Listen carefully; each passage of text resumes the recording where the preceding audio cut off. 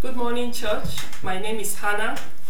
In continuation of our teaching series on Paul's letter to the Philippi church in lockdown, we'll be looking into Philippians chapter 2 from verses 1 to 8 in our preach this morning titled Jesus the Perfect Servant.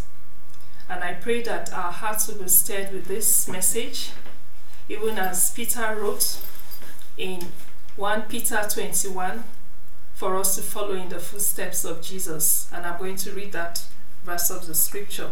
He says, "For to this you were called, because Christ also suffered for us, leaving us an example that you should follow his steps." Or you should follow his steps. So this morning, the passage we're going to be using for the preach, Philippians chapter 2 from verses 1 to 8, I'm going to split it into two sections. The first section from verses 1 to 4 is about how we as believers should follow in the footsteps of Jesus.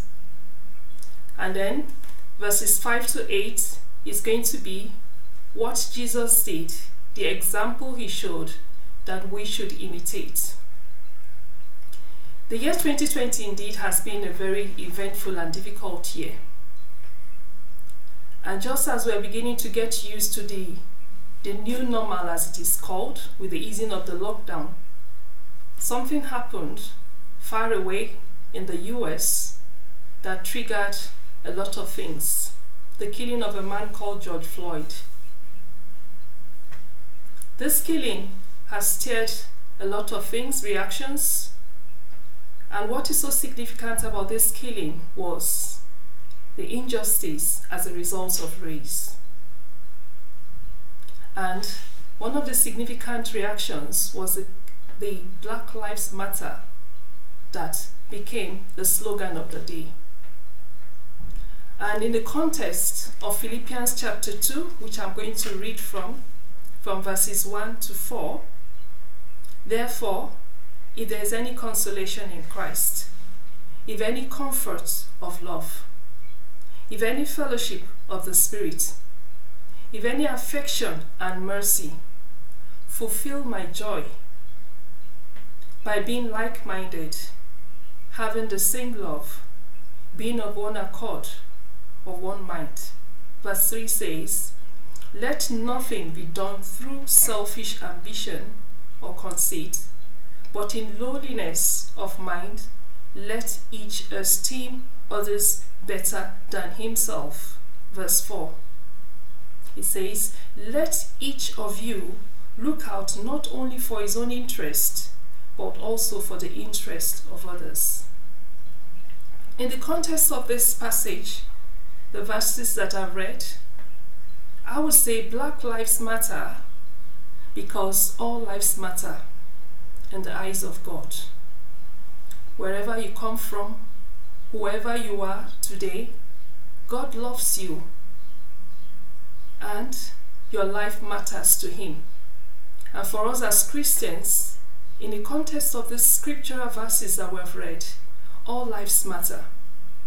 Right from the fall of man in the Garden of Eden, Genesis chapter 3, when Adam and Eve believed in the lies of Satan to eat of the fruit of the garden that God has said they should not, in order to be like God, to be wise in their own eyes, to the killing of Abel in Genesis chapter 4 by his brother Cain due to envy or pride. Till date, superiority complex has triggered massacres from ideological, religious, ethnic wars to slavery. The solution remains the same, the offer of God to mankind, and that is Jesus, who is the way, the truth, and the life. Jesus is the solution. And in the second section of our reading this morning on Philippians chapter 2, I'm going to read from verses 5 to 8, which says, "Let this mind be in you, which was also in Christ Jesus, who being in the form of God did not consider it robbery to be equal with God, but made himself of no reputation, taking the form of a bondservant and coming in the likeness of men. And 8 says, and being found in appearance as a man, he humbled himself and became obedient to the point of death, even the death of the cross. The mind and attitude of Christ that we should imitate in the verses 5 to 8 that I read shows us the height of humility. The humility for him to offer himself as sacrifice for an offense he did not commit. Even in the face of the injustice, he did not claim superiority. The Bible tells us that he took the form of man that is likened to being the form of a slave or a servant, to lay down his life for us all. He laid down his life for our sins. He paid the price of a shameful and a painful death on the cross for our sins. And going back to what we have read from verses 1 to 4, 3 points stand out very clearly. And the first point is love. To demonstrate love to everyone around us. In John chapter 13, Jesus speaking from verses 34 to 35, which I'm going to read from. And Jesus gave us this commandment. He said, a new commandment I give to you, that you love one another, as I have loved you, that you also love one another. And verse 35 puts it this way, by these shall all know that you are my disciples, if you love one another. If you love one another. The second point, linked to the very first, is placing value on others above ourselves. That other people matter and other people are important. Putting other people first. Linked to this is the third point, looking out for each other. These 3 points, demonstrating love, placing value on others above ourselves, and also looking out for each other, is what God expects of us. And Jesus, in a response to a question by a lawyer asking him who his neighbor was, after he had said we should love God and also love his neighbor, Jesus told the story of the Good Samaritan in Luke chapter 10 from verses 29 to 37. And this story I will use to illustrate how these 3 points, demonstrating love to others, placing value on others above ourselves, and looking out for each other. Jesus told the story of a man that traveled from Jerusalem to Jericho. And on his way he was attacked by robbers and left for half dead.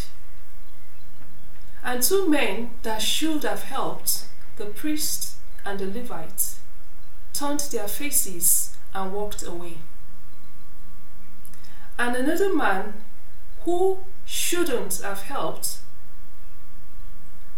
turned aside in the very difficult and treacherous circumstances, not minding the danger, attended to this man that had been injured by robbers.